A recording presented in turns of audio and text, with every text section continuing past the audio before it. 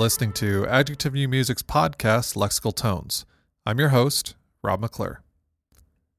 Moderate, polarized, contradictory. Hong Da Chin is a native of Kajang, Malaysia. He is a composer and a Chinese flutist. Chin is currently assistant professor of music theory and composition at Western Illinois University, and besides his musical activities, Chin reads and plays badminton. So, hey man, welcome to the collective, brand new Adjective Collective member.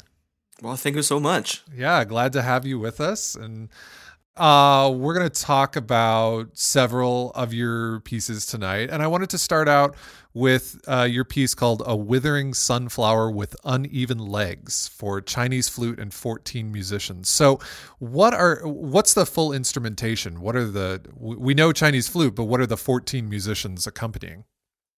Let me think.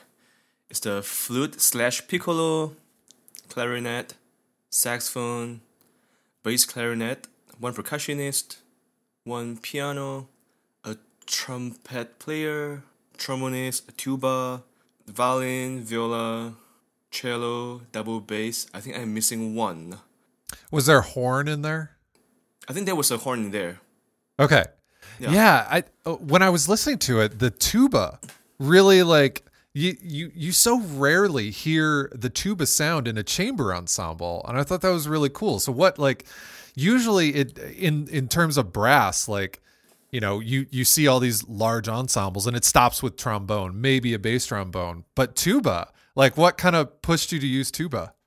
So this was a piece commissioned by the BG New Music Ensemble by Chris Dietz, and that was the ensemble instrumentation at that time. Okay. So you see saxophone, tuba in the ensemble. Yeah. And then I have a very good friend, Aaron Hines. He's the authority of the extended techniques in tuba. Uh-huh. He's a very good tuba player, and he knows all of these extended techniques. And then I wrote a piece for him before, tuba solo. And you hear the tuba doing all of the glissandi, the crazy glissandi. Yeah. And that was from that piece. Okay. And then in the Chinese flute, you can also do a lot of glissandi. So I thought there was fitting in the aesthetic. That's why you hear a lot of tuba in that piece. That's so cool. I just recently wrote a trio for low brass instruments, tenor trombone, bass trombone, and tuba. And it was my first time writing for tuba as a, more or less solo instrument. It was, I learned a lot. You don't think about the tuba. Usually you just think about the tuba in an orchestra or a band or something, just providing a bass line. But it's a pretty, well, I suppose if you have a great player, it can be a very adept and versatile instrument. Yeah, I think I was writing it for a flute. Yeah. Because of Aaron Hines. That's funny. So the Chinese flute, we're talking about a Dizi, correct? Yes. Okay. And this piece has been performed a couple times. Are you always the soloist on it? I've always been a soloist on it. Okay. And when did you start playing Dizi? When I was 11. So that's 22 years ago. And kind of for those that are unfamiliar with the instrument, how does a Dizi differ from a traditional flute that the Western audiences would be used to? So you're talking about the traditional Western flute, right? The flute. C flute. C flute. So Dizi is made of bamboo, and it doesn't have any of the key mechanism like a Western flute has. So you have to press all of the holes. There are 6 of them. Commonly, there are 6 of them. Mm-hmm. You have to press the holes with your bare fingers. So you can already see the problem there. So it's a little hard to play chromaticism in tune. Mm-hmm. So you need to have a very good technique and a good ear to play in tune. And one of the most unique thing about the Dizi is there's a membrane hole. So you put a membrane on the hole. The hole is between the mouthpiece and the body of the Dizi. So when you play through it, the membrane will vibrate, so it creates this kind of buzziness in the timbre. Mm-hmm. I think that differs quite significantly from the Western flute. Yeah, totally. When I was in China, I got to write for the Little Giant Chinese Chamber Orchestra in Taiwan. Oh, nice. And they're fantastic. And they, it was part of this program with other Rice University, either current faculty, alumni, or current composers. And they basically just, okay, a couple of you are going to write for instruments and electronics, and a couple of you are going to write for ensemble. I was one of the electronics people, and they were like, what do you want to write for? I was like, Dietze and Sheng. That's what I want to do. I knew exactly what I wanted to do right from the beginning. So yeah, this brings me to kind of my next question about the Dietze.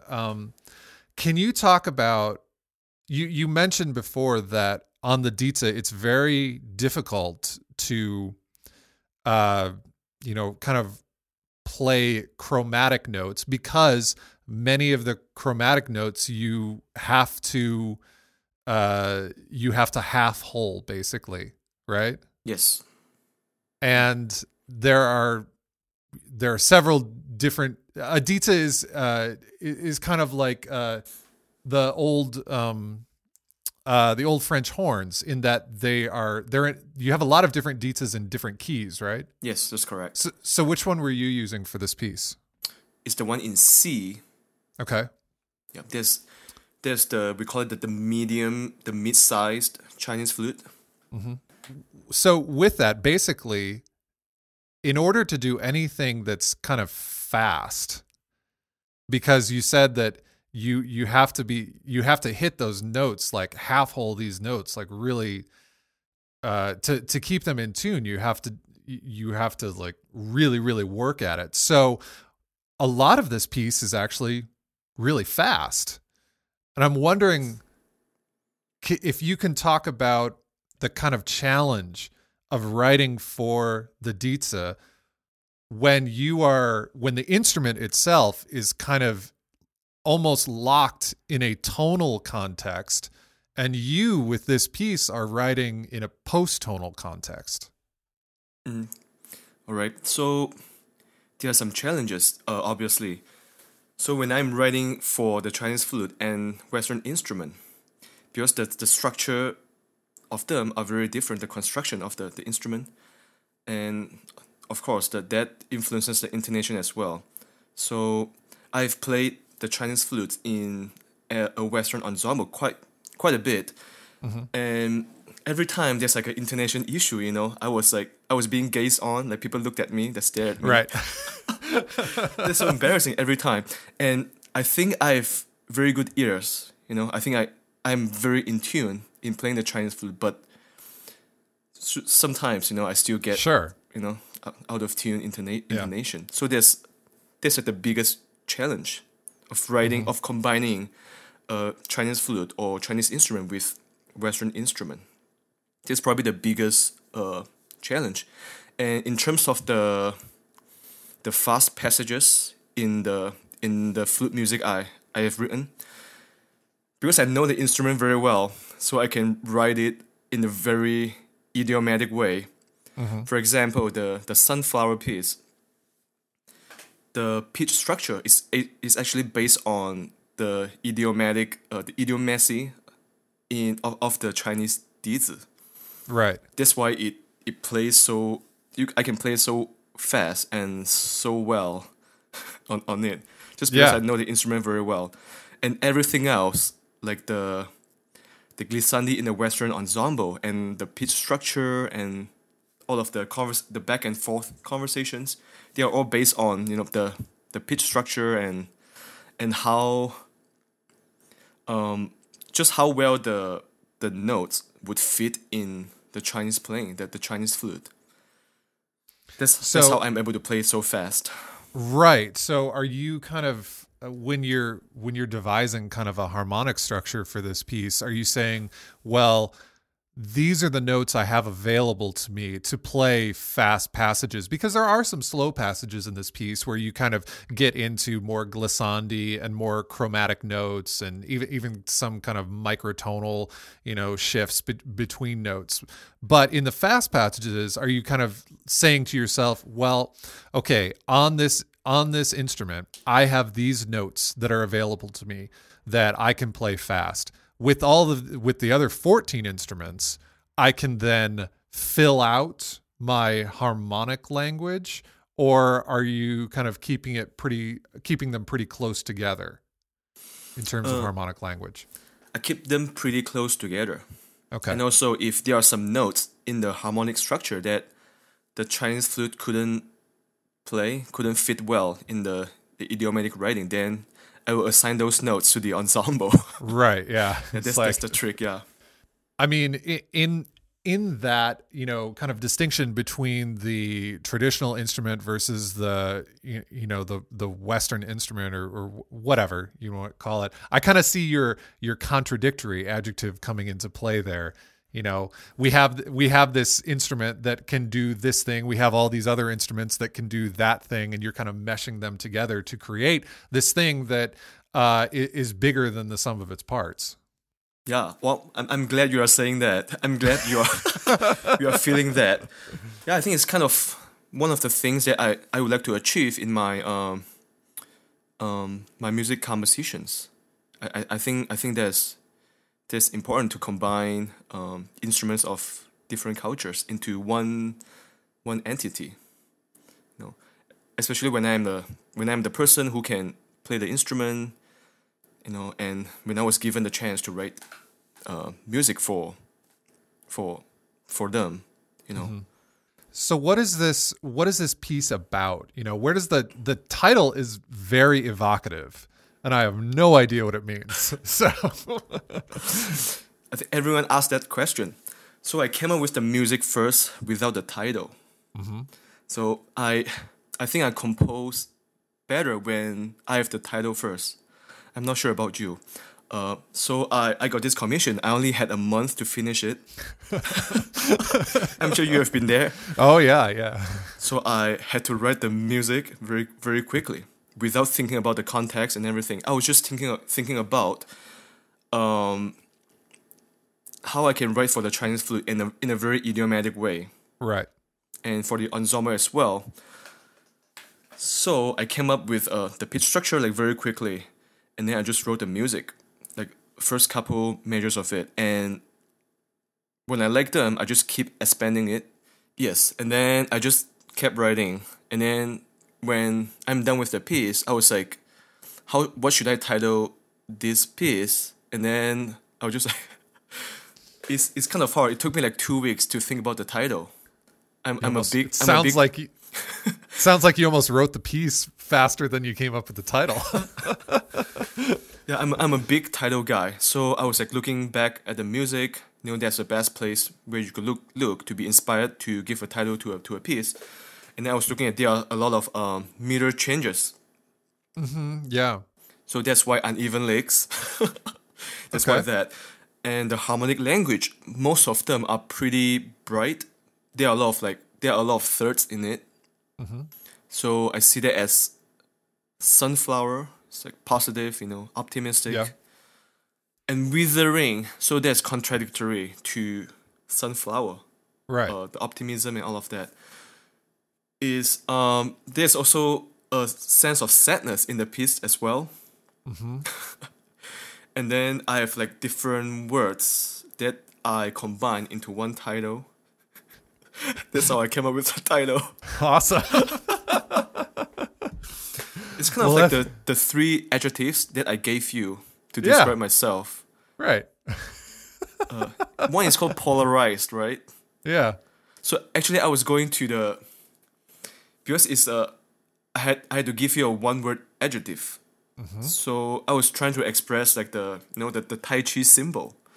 Mm-hmm. So in the very dark place there's some light. In the very bright place there's some darkness. Yeah. So there's always a balance in between the opposites. Right. The polarized. That's why that adjective came from. Yeah. And it's beautifully represents this piece, I think. So who are the performers we're going to hear on this recording? I know it's been done. The piece has been done a couple times. So which recording are we going to hear? It's the performance at CCM. It's a CCM. I think it's called CCM New Music Ensemble or Contemporary Music Ensemble. It was conducted by Aikai Peng or Aikai Peng. He's a conductor faculty at CCM.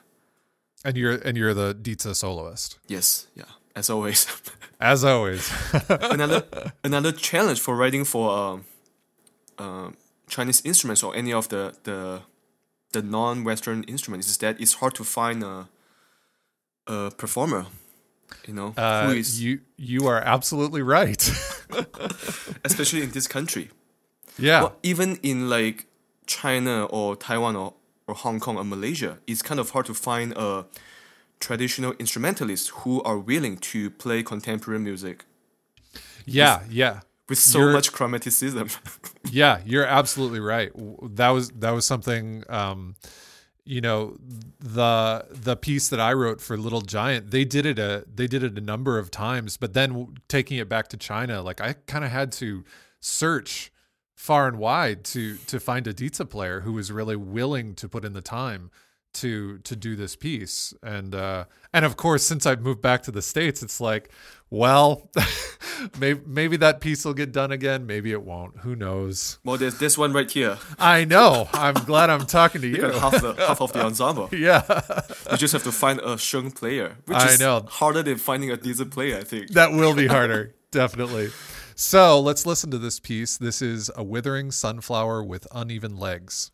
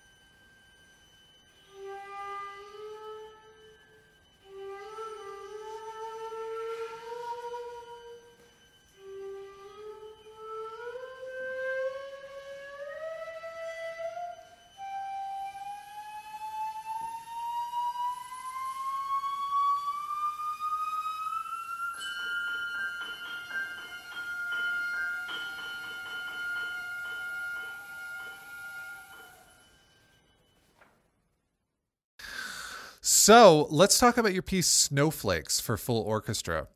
I have to say, I love this opening. This is such a cool opening and something that I've never really heard done with the orchestra. It's so colorful, and the listener, you'll just have to find out when we listen to it later on in the podcast. But where did this idea come from? Basically, you have pizzicato strings, glockenspiel, and is there a celeste in there as well? Yes, correct. So where did that idea come from? It came from this composer, this Italian composer, Niccolo Castiglione. I hope I pronounced it right. I listened to some of his music, and he really likes to use the high register instrumentation. So I was inspired by that. When I listen to music written by other composers, I like to capture just that one moment, and get inspired by it. That's where the texture came from. And are these the kind of I mean, the listener, you're going to hear it when you hear it, but they are they fully rhythmically notated, or is there some aleatoric rhythmic process happening there? They are all written out. Oh man. That's great. Well, it's basically 3 against 4 against 5. Yeah. In the beginning gesture. Mm-hmm. So yeah, it just they come out like these little almost crystalline clusters and it's very bright, and it's so. Are you using the entire string section, or are you using kind of soloists from the string section? It's the entire string section. Wow. It sounds so intimate, Thanks. It sounds, it really, and maybe that were different if I was in the hall listening to it versus listening to a recording, but at least on the recording, it really sounds like it is so, like, you can hear a lot of the kind of the how do you say this? You get a very tactile sense from the strings. You can hear like the small sounds of the plucking, and it's just a really beautiful moment, I think. For this piece, like, kind of what you said with the last piece that you like to come up with the title first. So this title is Snowflakes. Is that what kind of drove the piece in many ways? Yes, yeah, especially the texture of the piece. Mm-hmm. And there's a narrative in the piece too. So you get some snow, not very big, and eventually you get into this blizzard. And then when I was writing this piece, it was 2013. It's like one of the worst winters ever. And that was my first time in Bowling Green, my first semester. Yeah, and I got to experience all of that. The worst winter in the worst place to experience winter. And it was my first time in Bowling Green, and Bowling Green was the smallest place I've ever lived in. Mm-hmm. So I felt all of the, the remoteness, the loneliness, the coldness, all of that. Yeah. And I wrote the piece actually in the beginning of fall, so it's about August, before the winter hit us. Mm-hmm. I didn't know the winter was going to be that bad. But did you go back and revise it after the winter? It's kind of like a deja vu, Yeah. I wrote it and it happened. Oh, I think I jinxed it. Mm-hmm. But anyway, there's a narrative to the structure of the music. It's like you are experiencing the snow and the blizzard musically. Mm-hmm. And I mean, you said you start off with these kind of snowflake gestures at the beginning, and then there's this kind of low voice melodic idea that starts to kind of push the piece to a climax. In terms of pitch structure or whatever you're doing with the snowflakes, are the material you're using for the snowflakes and then the melodic material you're using later, are those related in some way? Yes, they are related. They are from the same pitch structure. Okay. Yeah. And it seems like with the melodic idea, are you kind of gradually unfolding that melody? When I was writing the piece, I didn't think about that. Maybe it did happen somehow, but it wasn't in my thought when I was writing it. Yeah. I was just kind of I had a pick structure, and I was just kind of like reusing and recycling the mm-hmm. all of the pitches where they make sense.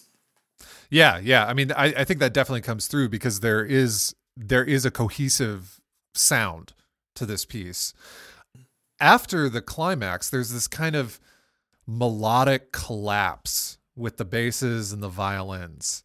And I was thinking because snowflakes were a departure point for at least for a texture, I'm wondering this kind of collapse where it almost seems like the basses and the violins are just moving in perfect contrary motion. I don't know if that's true, but that's kind of what it sounds like. Mm-hmm. Were shapes, like just geometric shapes or shapes in general, just a kind of general artistic starting point for you? When I was writing the piece, I didn't think much of shapes in structuring the piece. Not really. But at that moment, I see it as a resolution of the blizzard, of the climax. Mm-hmm. And then I was trying to fit some kind of consonant intervals into it. So you hear some fifth, some octave. So they mm-hmm. were like purposely there. So it wasn't really inspired by shape or geometry or by any sense. Mm-hmm. Okay. Didn't mean to disappoint you. Yeah, I know. It just seemed like with Snowflake, the snowflake each snowflake is different, which is, it seemed like it. I think it would have been so easy in that beginning material to just like kind of, you probably work so hard at getting these gestures like kind of rhythmically correct. It'd be so easy to just use, like, kind of reuse them. But since every snowflake is by definition unique, you probably weren't able to do that if you're going off of like the snowflake idea. Yeah, they will have a lot of different versions of the rhythmic structure in a piece. See that, and that kind of thing, I when I asked you if it was fully notated, I have a lot of respect and admiration for people who can get to that meticulous level to create something that kind of, it sounds like it, on one hand, it could be absolutely notated, but it also sounds like it could have just as easily been, kind of either box notation or aleatoric notation where, the players are coming up with the rhythms and they just so happen to fit in those kind of little clusters, and I just have a lot of respect for people who go the extra mile to notate everything. Is like, no, this is what I want, because I've been on both sides of that, on both sides of that. And I just like, it's easier to do the aleatoric thing, but I think it's so much more satisfying, but ultimately like frustrating in some ways to write out, the specific rhythmic gestures. For me, it's easier to write out. Really? Okay. Yes. Yeah. Because I feel like I have more control over it. Mm-hmm. Because like for like graphic notation or box notation, you have to be like really specific, right? Yeah. To convey your idea, or be specific in words, like explanation of what you want. And I'm not very good in that, in words. Mm-hmm. I'm better in writing things out. And right. Yeah. Well, that's awesome. So this was this won something at BG. What did it win? Yeah, the BGSU concerto competition. Is this a kind of concerto for orchestra? No. How does it work then? It doesn't make sense, right? It doesn't make sense for composition. But there's like some categories for the instruments. Mm-hmm. So they have to play concerto for the competition. So you basically just use the same name for composers. Yes. Okay. It doesn't have to be, you don't have to write a concerto to enter the competition. Oh, that's awesome. Just a piece. Yeah. Well, great. And is it the BGSU Philharmonia that's playing it? That's what we're going to hear? Yes, yeah. During the 2014 New Music Festival. Okay. Who's conducting? Brady Meyer. Okay. He's now in Houston, I think. Or Katy. Oh, really? Yeah. Okay. Cool. Yeah, all of this Houston connection. Yeah, Houston Bowling Green it's like a super highway between the two, apparently. Yeah. So let's listen to this piece. This is Snowflakes for orchestra.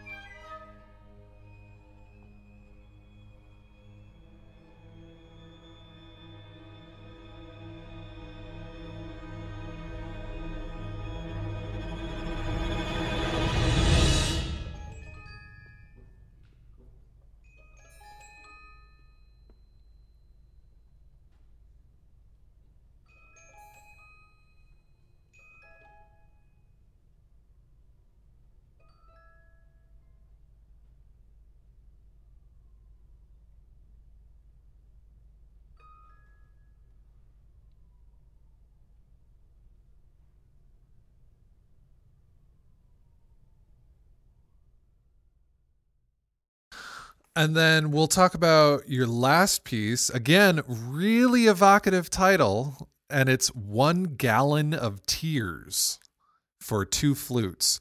So, what should we take away from this title to kind of inform our listening as we go into the piece? So the piece is inspired by tears flowing down of our cheeks. Mm-hmm. So in the piece, you hear a lot of descending melodic lines, microtonally, with 2 flutes, and it's kind of a sad piece because I wrote the piece to commemorate all of the victims of the MH370 flight that went disappeared on 2014, the March of 2014, and it still hasn't been found. It has been almost 5 years. It was that long ago. Wow. Yeah, yes. So it's kind of sentimental for me because I'm from Malaysia, and you don't really see much of Malaysia in the news ever before that event. And all of a sudden, like overnight, Malaysia became like the attention of the entire world. And and it's not through good news. No, it's through bad news. Yeah. And I was in the United States. I went to restaurants and I saw the TV. You know, everyone is talking about it. You know, it's just very sad for me to see my country like experiencing that dilemma, and also how the Malaysian government back then like handled the situation. I think it was handled pretty poorly. Yeah, so that's one thing, and the piece itself is also inspired by the lamento motif, commonly found in Ligeti's music. Well, he didn't come up with it, but he used it very commonly in almost all of his music. And I really like that idea. I think that idea could really express someone's emotion very effectively, especially mine, because I got connected to Ligeti's music because of that. I think he can write a very logical, intellectual music with a lot of emotion in it. Right, yeah. I would definitely agree with that, yeah. Yeah. So that's what the listeners can take away. Just imagine there are 1 gallon of tears just like flowing out. So you said descending scales are kind of the primary material in this piece, and they're sometimes chromatic, sometimes microtonal. How did you go about moving through those kind of different pitch systems, you know, in terms of controlling register? You know, obviously with a flute you can only go down for so long, and then you have to kind of jump back up, and I thought you kind of controlled the pitch space very well. So was that just done intuitively, or did you have something kind of informing those choices? So it's based on the instrument again, flute. And there's one way to play some microtones in the flute where you just play like a chromatic scale down without holding the B key. So you just lift this off and you just play it. So when I was like warming up one day, and I realized I could create a descending microtonal scale just by doing that. It's very idiomatic. Okay. And I was like, I could use this in my next piece, you know. And then I could incorporate quarter tones in it and some semitones in it to create this piece. So that's how it is for when I skip certain notes. Most of the times it's because of the idiomatic writing for the flute. So it sounds like, I mean, in the first piece we talked about, and also in this piece, it sounds like a lot of musical ideas for you, or rather compositional ideas for you, come from actually having your hands on the instrument, you know? Yeah, that's very true. Has that always been the case for you, or, you know, it sounds like you've been playing flute for a long time. Yeah. So maybe there isn't a distinction between you kind of being a performer who composes or being a composer who performs. You're like almost completely in the middle. They inform each other so much. Yeah, that's what I've been trying to do. Not giving up one or another. And right. Yeah, so when I'm writing for flute related music, of course, you know, I can use my instrument. I can just like write very idiomatic music, but I'm not sure if I can speak the same about the rest of the instruments. I still have to like work with the instrumentalist to, you know, like Aaron Hines, to write a idiomatic tuba piece. You know, there are still some instruments that I'm not very confident in, you know, writing for them. So I tend to write very conservatively too. But for the flute, like 1 gallon of tears, yeah, I know this can work for sure. Right. So I just go for it. And it's very idiomatic too. It's not hard at all. It sounds hard, but it's not hard at all. In the beginning of the piece, you kind of do this technique that I really liked of articulating one instrument's entrance with an attack of the other, or articulating one instrument's exit with kind of a short attack. It kind of reminds me of like an orchestration technique where where you like snap pits in the basses to articulate the attack of the cellos or something, Mm-hmm. What is this? What is this term? What is like a contrapuntal writing for me, or like a fugue? Especially in this piece, there are like two lines. One comes in first, and then the other one joins. It's kind of like there are two melodies like happening at the same time contrapuntally. They are pretty independent, and yet they complement each other. Yeah. And there's this one. I could think of it as maybe hocketing. Mm-hmm. That could be one element to think about. And I really like to do that, to like, have a hint before a note, before a happening of a note or a gesture. And Ligeti likes to do that quite a bit too. Maybe, I'm inspired by him. To have a hint before the note. That's interesting. It's like an introduction. Can you relate that to, because I watched on your website, you have that you have kind of a like an interview video that you did while you were at BG, and I watched that, and you were playing Dietze the whole time, and I noticed that, in the particular piece you were playing, it had a lot of, like grace notes, and I'm just wondering if maybe it wasn't even consciously done, but do you think that kind of informs that desire to have like a hint before the note, to have that little introduction to the note, whether however short or small it is? Maybe this comes from the Chinese flute playing, because in Chinese music, when a traditional Chinese instrumentalist, when they see a melodic line, they wouldn't just play straight from the line. Right. They would decorate, they would embellish the melodic line with a lot of plethora of grace notes. It's like one melody, maybe da-na-na-na. That's how you would sing it, right? They could add the right, yeah. And it's not written out in the score. And every performer has their own interpretation of the embellishments that they use. That's interesting. Maybe that came out from that, maybe. Yeah. Well, cool. Who are the performers we're going to hear on this recording? They are Christian Doller Rodas and Yeji O.